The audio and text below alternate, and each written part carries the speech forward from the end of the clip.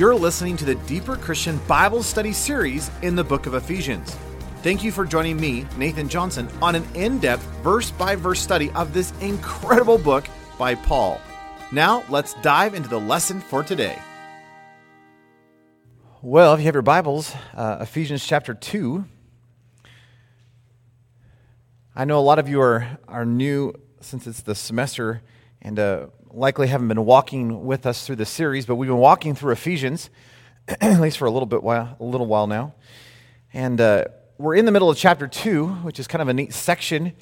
When I was originally studying this section, I came to it years ago, and I to be honest, I almost skipped it.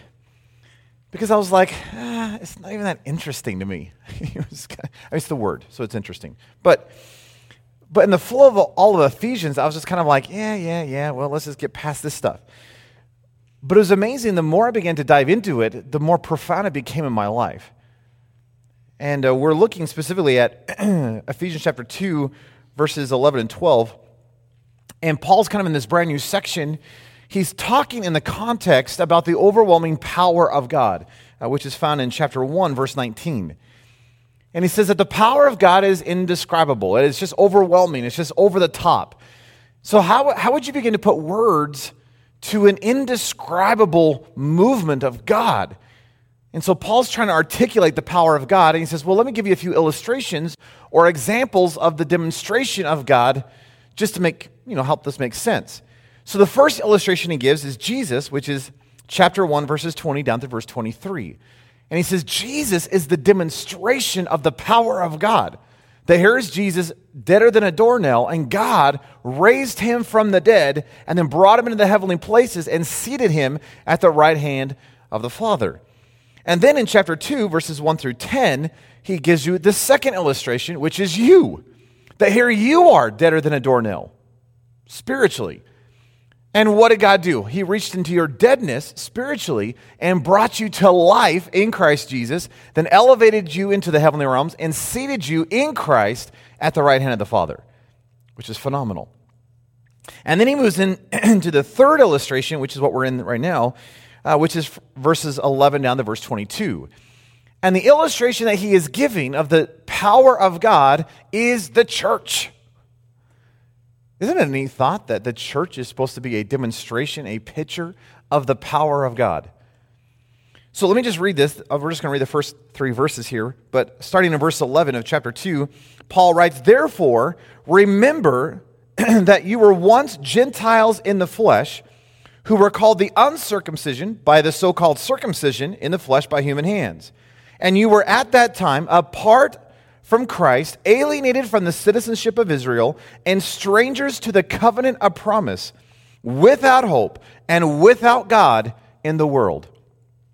Verse 13, "But now, in Christ Jesus, you who were formerly afar off have been brought near by the blood of Christ."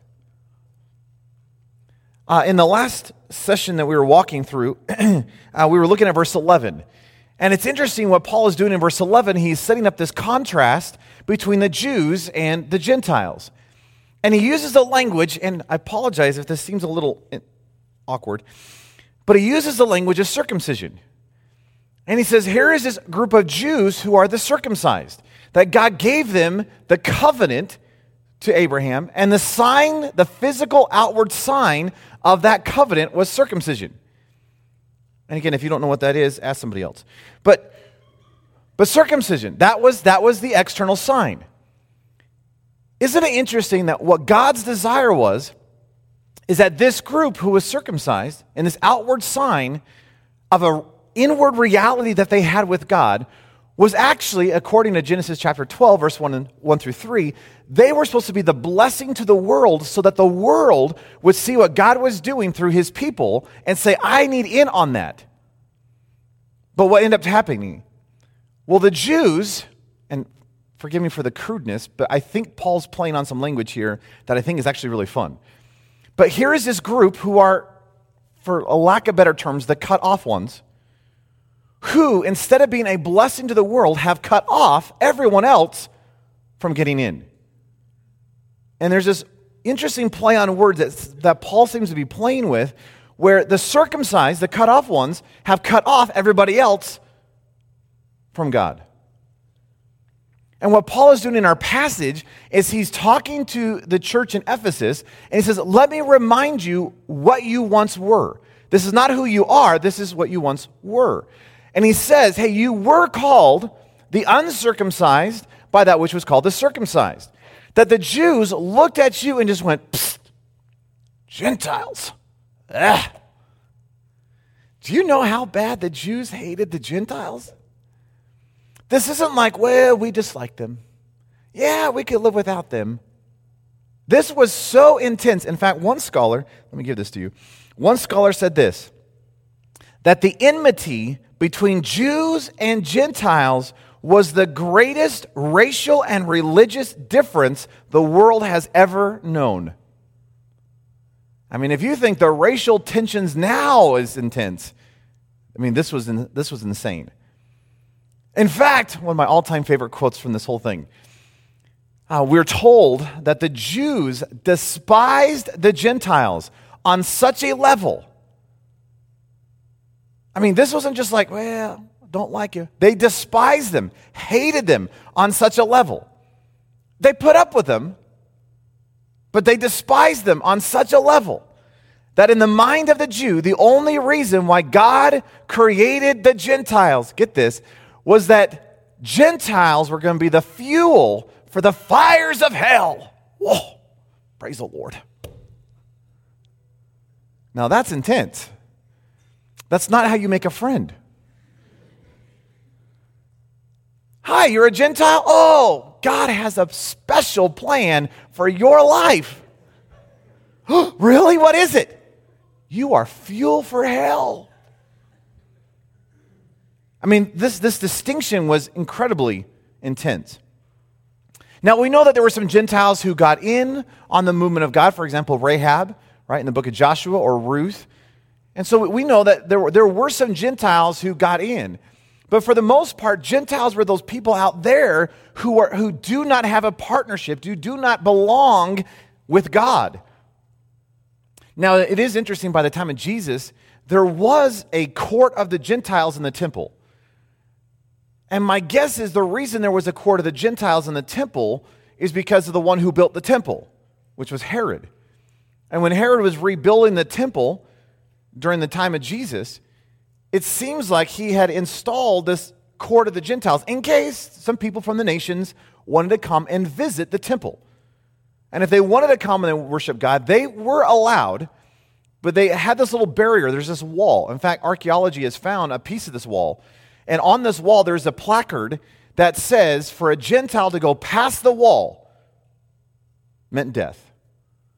In other words, we'll let you, if you really want to worship our God, fine. But you actually can't draw near. You can kind of stand on the outskirts. But at least you can get near, sort of, close. You can look at it. Isn't that interesting? And so the division between Jew and Gentile was absolutely intense. So if you can imagine then what Paul is addressing in the passage is here is a whole church who are full of Gentile believers.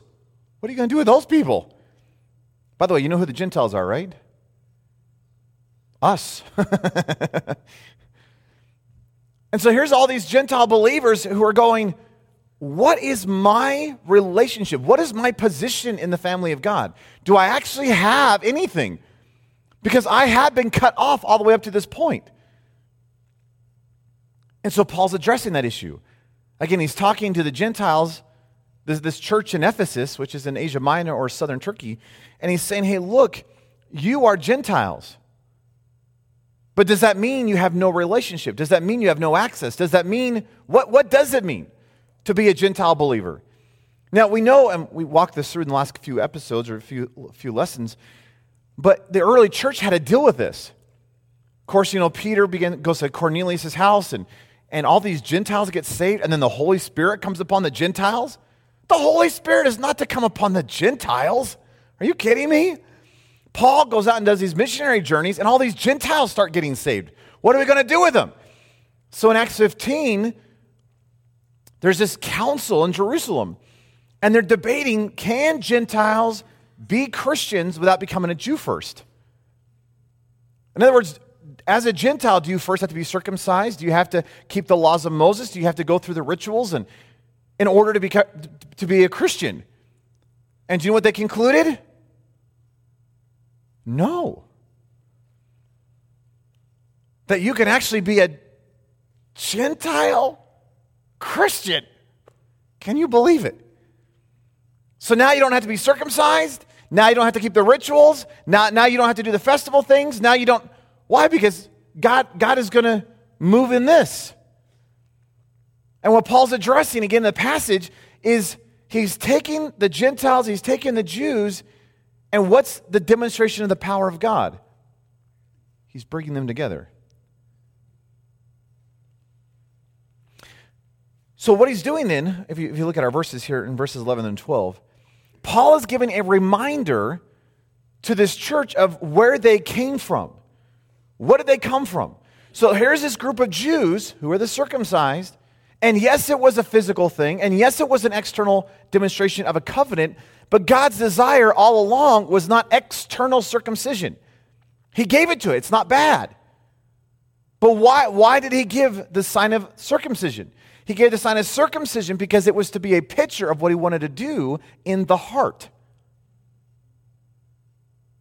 In fact, let me give you a couple verses. Deuteronomy 10:16. God says, therefore, circumcise the foreskin of your heart and be stiff-necked no longer. Who's he talking to? The circumcised guys. And he says, hey, look, you have this in an external evidence, but your heart needs this. So again, it's not a downplay of the external, it's a highlighting of the internal. Jeremiah 4:4. Jeremiah writes, circumcise yourselves to the Lord and take away the foreskins of your heart. What is God after? The inside stuff. He's interested in the external. So we can't just throw out the external. But what's his big desire? The heart stuff. That makes sense? And what did the Jews have? They had all the external evidence, but they were missing the heart stuff. And God says, I want the heart. And it's neat that by the time you get into Romans chapter 2, Paul is talking about the Jews and the Gentiles, and listen to what Paul says in terms of the church. This is Romans 2:20 through 29. For he is not a Jew who was one outwardly, nor is circumcision that which is outward in the flesh. But he is a Jew who is one inwardly, and circumcision is that of the heart, in the spirit, not in the letter, whose praise is not from men but from God. So again, God gave this thing. It's not bad, but his desire was not the external. What's God's desire? Heart stuff. So again, come back into verses 11 and 12. Here are these Jews, these circumcised, who were looking at the Gentiles going, you uncircumcised. But then Paul goes on in verse 12, and look at what he says. He gives you a list.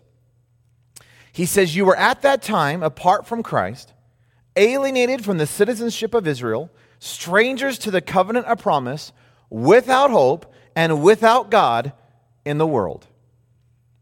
And that list of 5 things Paul gives you in the negative, meaning this is what the Gentiles do not have. Which means if you turn it to the positive, this is what the Jews do have. That makes sense? In other words, he's telling the Gentiles what they don't have access to. And it's all given in the negative. You don't have this, you don't have this, you don't have this, you don't have this, you don't have this. Which means, let's talk about the Jews really quick. What did they have? Paul says, the Jews are a part of the commonwealth of Israel. They were citizens of Israel.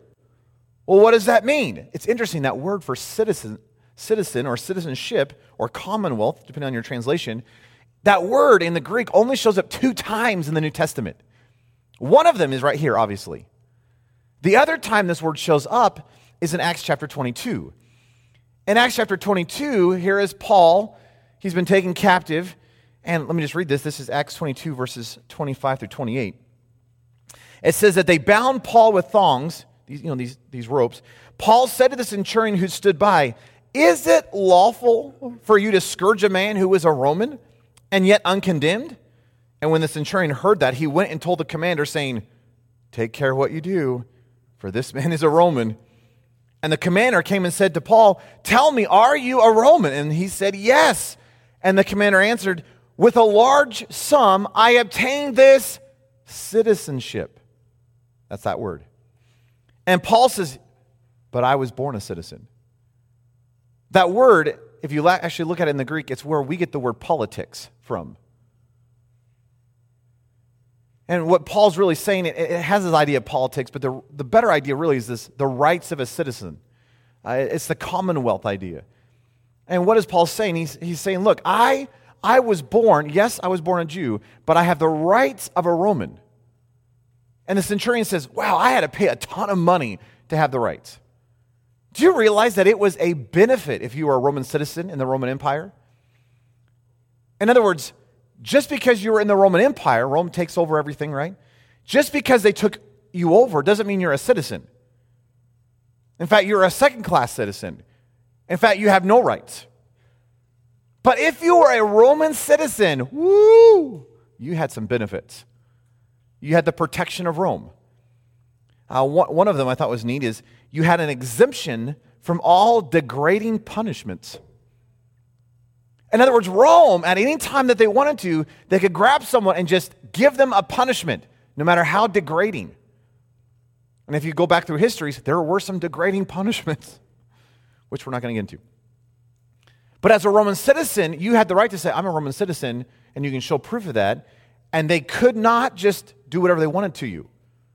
In other words, you actually had to go through a legal case. They had to prove that you were guilty, and then they would punish you. But if you weren't a citizen and you got caught, they'd just start beating you. Most of us, there's a few northerners called Canadians here, but most of us are citizens of the U.S. Do you realize that you get a benefit of being a citizen of the U.S.? Now, I know you probably don't think of it that way because there's some things you're like, I don't like that part, like taxes. But that's actually a benefit to you. How? You get roads. In my mind, that's a benefit.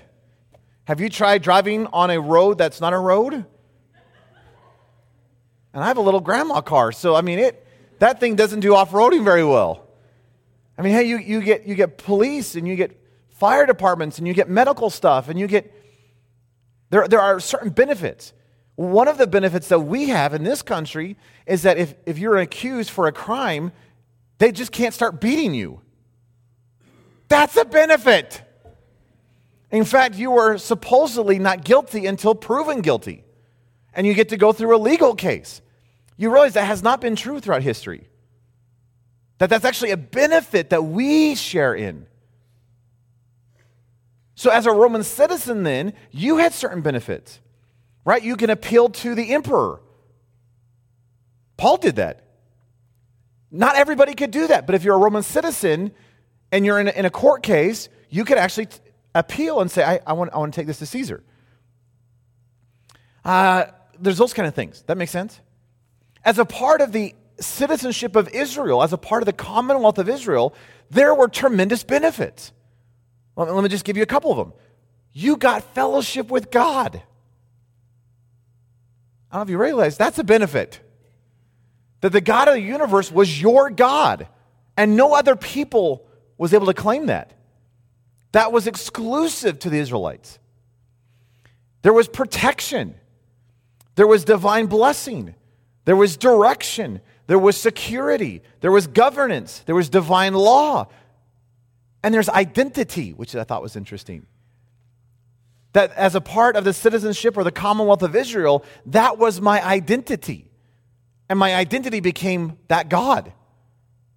That I am His and He is mine kind of stuff. But as Gentiles, you got none of that. Good luck.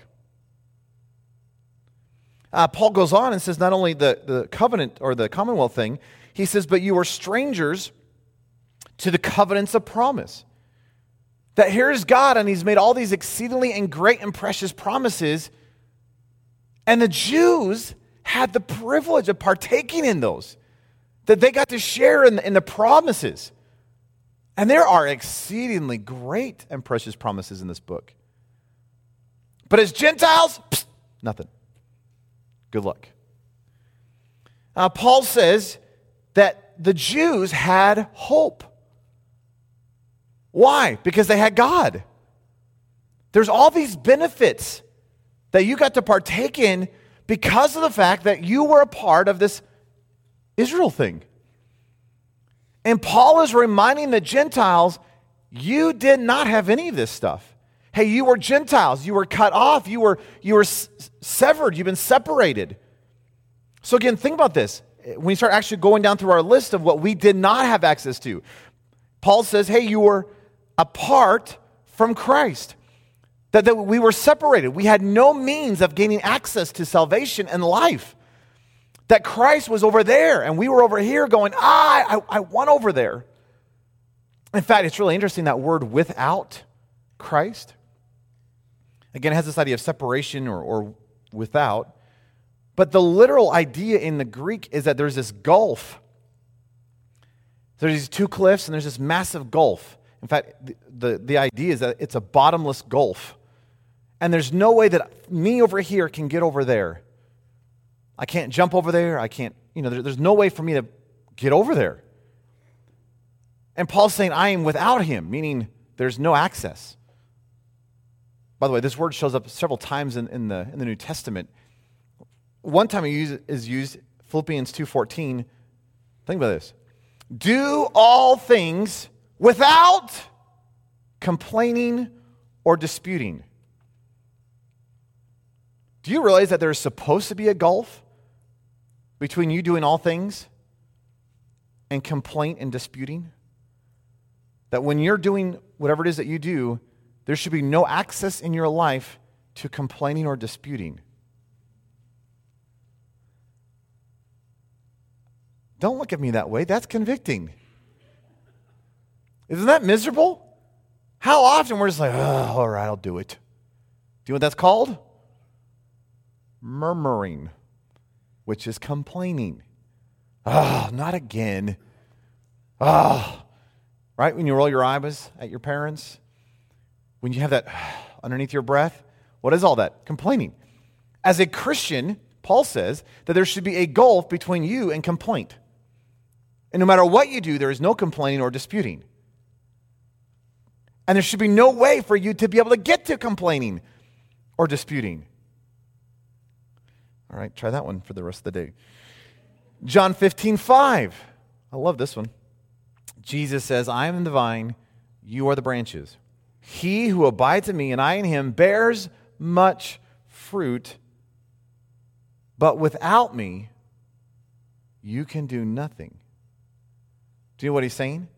That there's this gulf, and if you don't have him, you can't do anything. Which means you need him. Think about what Paul is saying here in our passage. He's saying that there's this gulf, and that Jesus is over there, and I've been over here, and up to this point, I've never had access. I can see it, I may desire it, but I can't have it. Why? There's a gulf. And as a Gentile, I am without Christ. I'm hopeless. There's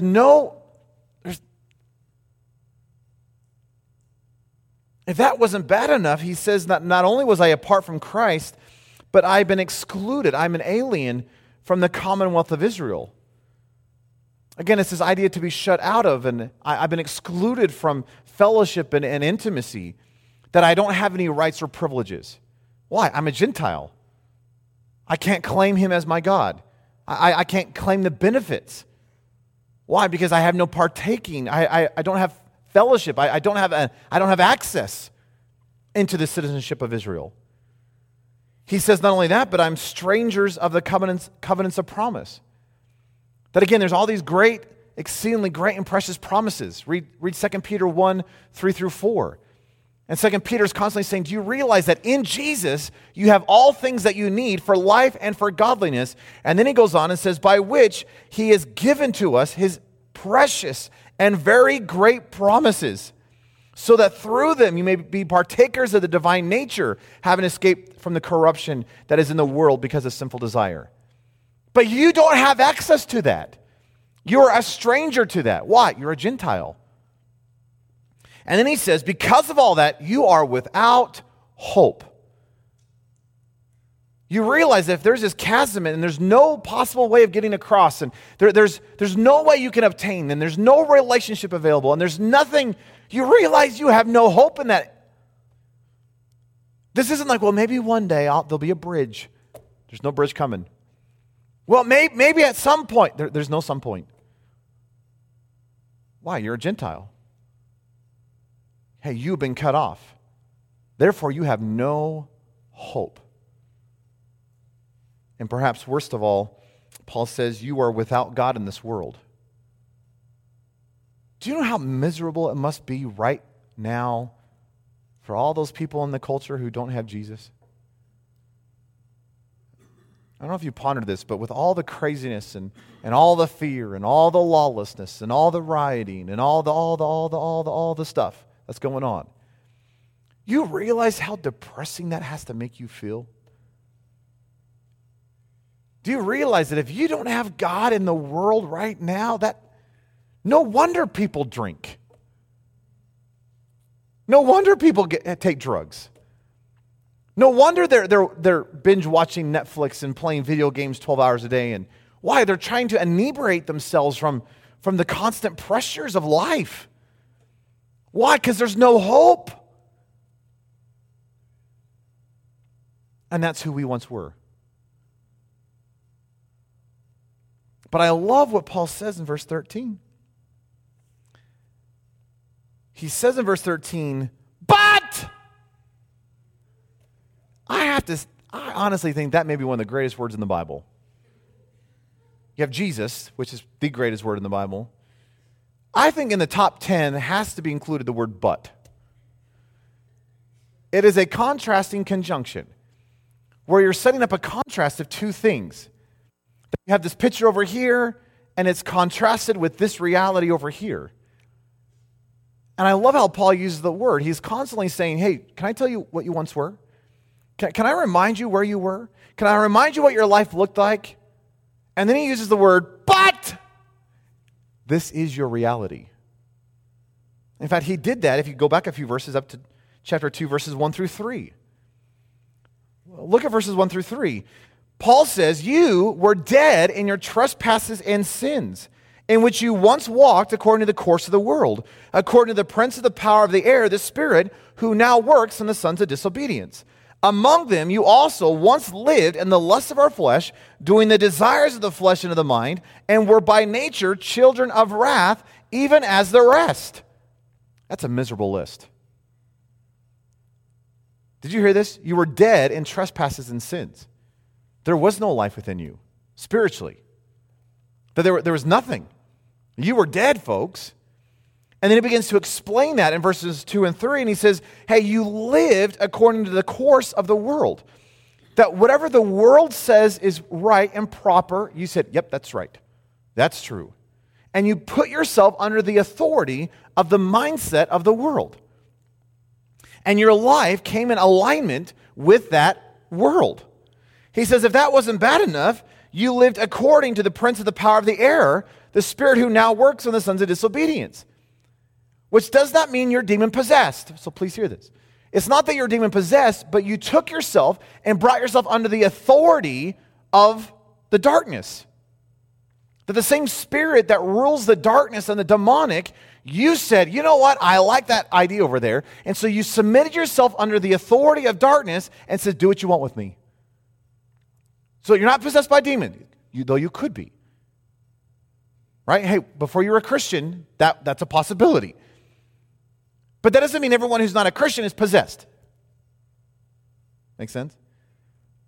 But when you're not a Christian, what are you doing? You're aligning yourself under the authority of darkness. And you're saying, darkness, will you just do whatever you want with me? Then he goes on, And he says, you were doing the lust of your flesh. And the word there has this idea of you're pacing back and forth. In fact, maybe a modern illustration is this idea that you're taken and you're thrown into like a dryer or a washing machine. And have you ever been to like a laundromat and you watch the clothes, it just goes thump, thump, thump, thump, thump, thump, thump, thump, thump, thump. Paul says, do you know what you've done? Your life has been taken, and whether you wanted it or not, you've been thrown into this washing machine, and you're just thump, thump, thump, thump, thump, thump, doing the lusts of your flesh, and you can't even help yourself. You don't even like it at times, but you can't seem to get out of this thing, and it may be miserable, and I hate this stuff, but you keep pacing back and forth in the middle of it. Thump, thump, thump, thump, thump, thump. And if that wasn't bad enough, he then goes on, and he says, not only were you living in the lust of your flesh, but you were doing the desires of the flesh and of the mind. And the word there has this idea that you were, and before you were thrown into the washing machine, the thump, the thump, the thump. And this idea, this is like, I actually love sin so much, I was being inventive in my sin. And I was creating ways to sin. And it was just coming out of my life. And I was creating sin. That just as an artist paints a masterpiece, so I was producing sin. And if that wasn't bad, because of all that, I was a child of wrath, even as the rest. Paul says, hey, let me remind you where he came from. But in verse 4, you have an amazing word. But! Isn't that awesome? But God. So see the contrast. Here is my life full of sin and darkness. I've given myself over to the world and the mindset of the world and the things of the world. Verse 4, but God, who is rich in mercy because of his great love with which he loved us, even while we were dead in sins, he made us alive with Christ. For by grace you have been saved. And he raised us up and seated us together in heavenly places in Christ Jesus. He says, this no longer defines you. What defines you? Jesus. And the reality of the Christ life. So now, here he is in our passage, verse 11 and 12, and he says, hey, I want to remind you again, you were Gentiles cut off. Here you are, you had no access. Here you are, you were strangers of the covenants of promise. Here you are, you had no hope. Here you are, you did not have God in this world. But do you know what took place? Verse 13, but now in Christ Jesus, you who were afar off, you have been cut away. You who were strangers have been brought near. And now you get to be partakers of this new reality. And we're going to look at this more next week, but it is amazing to me that when you start to get into this heart of what Paul is saying here in our passage, verses 11 through 22, what he's saying is God took the Gentiles and God took the Jews and he brought them together, verse 14, and he made them one. And isn't it a marvelous reality that in heaven there is not Jewish Christians and there's not Gentile Christians? There's just Christians. And that God is doing a brand new deal. And you get to partake of that. Why? Because he has brought you near. You now have access. You now have hope. You now have access to God. Now you have all the things that you need for life and godliness. Now you get to partake in the covenants of promise. Now, why? Because you have Jesus. It's interesting to me, though, that Paul says, hey, remember, in verse 11. Why would Paul remind us of where we came from? I don't know about your life, but there's things in all of our lives, it seems like, that we want to kind of forget and be like, yeah, that didn't happen. Or, yeah, let's downplay that. Or, yeah, let's get out of that. Or, yeah, don't focus over there. And Paul says, hey, remember all this. Why would we need to remember that? What's the whole point of remembering? Do you realize it's so easy, especially for Christians, to forget where we came from which therefore downplays the significance of the cross. That it becomes so normal. We think about it, we sing about it to the point where in one sense, it becomes so familiar that it becomes meaningless in our lives. You realize one sin was enough to send us to hell for eternity. We had a debt that never could be paid. But what did Jesus do? He paid it. And I know we sing the songs about it, which is awesome. And I know we meditate upon, oh, the wondrous cross, the wondrous cross. But the moment I forget what he brought me out of seems to lower the significance of where he is taking me and what he has done in me. Now, please hear me. I don't want to highlight the past. I don't want to give it any more airtime than needed. I don't want to say, woo, let's talk about all the details. That's not needed. But it is important in our lives to have these, what was called in the Old Testament, the stones of remembrance, these piles of rocks or the Ebenezers, where we look back and go, oh yeah, I remember what God did in this area of my life, and wow, think about what he brought me out of. Now, I know a lot of us grew up in the church, and therefore, it's hard to have those. When I was a little kid, I wanted one of those great testimonies. Someone stood up and be like, I want to share what God did in my life. I used to go out and used to drink and was with a different woman every night and killed 4 people with a wet squirrel. But when I turned 5 years old, God got a hold of my life, and wow, just turned me upside down. I've never been the same since. I wanted one of those great testimony things. And I think sometimes it's easy if you're in the church who didn't have that kind of story to go, oh yeah, I'm been fine. I grew up in the church. You realize you're just as guilty as the guy. Why? Because you still have sin. Paul grew up in the church. He did everything right, and yet he said, I'm the chief of sinners. And my guess is if Paul was here, we go, Paul, buddy, I think you're mistaken. Because you, of all people, are not the chief of sinners. Because I could take a run at it. You realize every person should be able to argue that. Because in the reality and the light of who God is, we all deserve punishment. We all deserve eternity in hell. None of us have an excuse. We've all rebelled. So you cannot say, well, I grew up in the church, I think I'm doing good. You have to say, I grew up in the church, but I still rebelled. I still sinned. I chose my own way. I still lived in selfishness and sin and junk. And I need Jesus. And I may not have murdered people, but I need Jesus just as much as the murderer does. And just as Paul can claim that he was the chief of sinners, so too, when I begin to look at my sin, boy, I am a chief of sinners. Not that we want to dwell upon the sin. Please don't dwell upon the sin. But if you forget where you've come from, you realize that your focus and your love and your appreciation of what God has done in your life begins to diminish. Again, not that we want to highlight the junk. So please hear me. But you can't forget about the junk. If anything, you should go, woo, let me tell you what God's done in my life. There was a lot of junk. But wow, but God in my life. That I experienced the but God. And he stepped in, changed everything. Why would Paul call us to remember?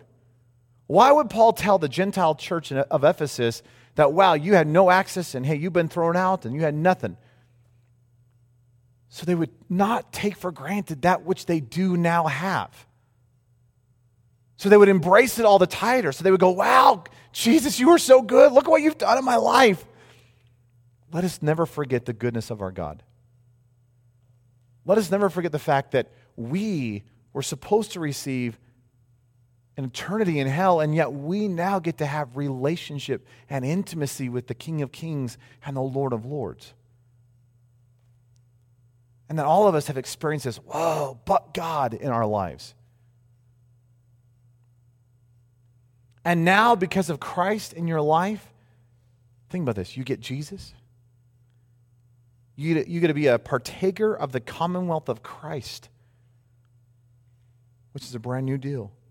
You are partakers of his promises. You have tremendous hope in this world. And you no longer just have this external God out there somewhere. And yeah, I have him. He has come to indwell your life. And now that God, who has now come inside, wants to produce in you a life of triumph and victory and hope in the midst of a dark and deadly world. You have been brought near. Can we rejoice in that reality? Will you not forget the tremendous things that God has done in your life? And this isn't a whoa, this is a woo! That if you would actually see what Jesus did, that should make you smile. Tell your faces. Hey, this should cause joy to bubble forth. This should cause worship and praise and adoration to come forth. Shouldn't it? Because he is worthy, folks. Let's pray. Lord, we love you. Lord, thank you for rescuing us who've been far off, who've been cut off, that you brought us near, and that in you we get to partake of the commonwealth of Christ. Or as Colossians says, we've been transferred from the domain of darkness and brought into the kingdom of the dear Son. We get to be citizens of the kingdom of Jesus.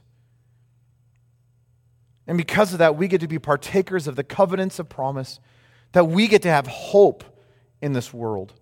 And when all the world is going crazy and losing their mind, we can be steadfast because we have hope, because we have Jesus in this world.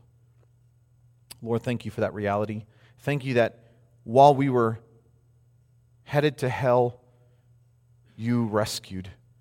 Lord, let us not forget what the price you paid on our behalf. Lord, let us not forget the tremendous depth you went to on our sakes, for our sakes. And Lord, I'm convinced that if we would truly somehow grab a hold of this idea, we could not help but sing forth your praises. We could not just help but stand and marvel at the reality of what you have done and what you are doing. That we just couldn't help ourselves, but our whole life would be one of worship.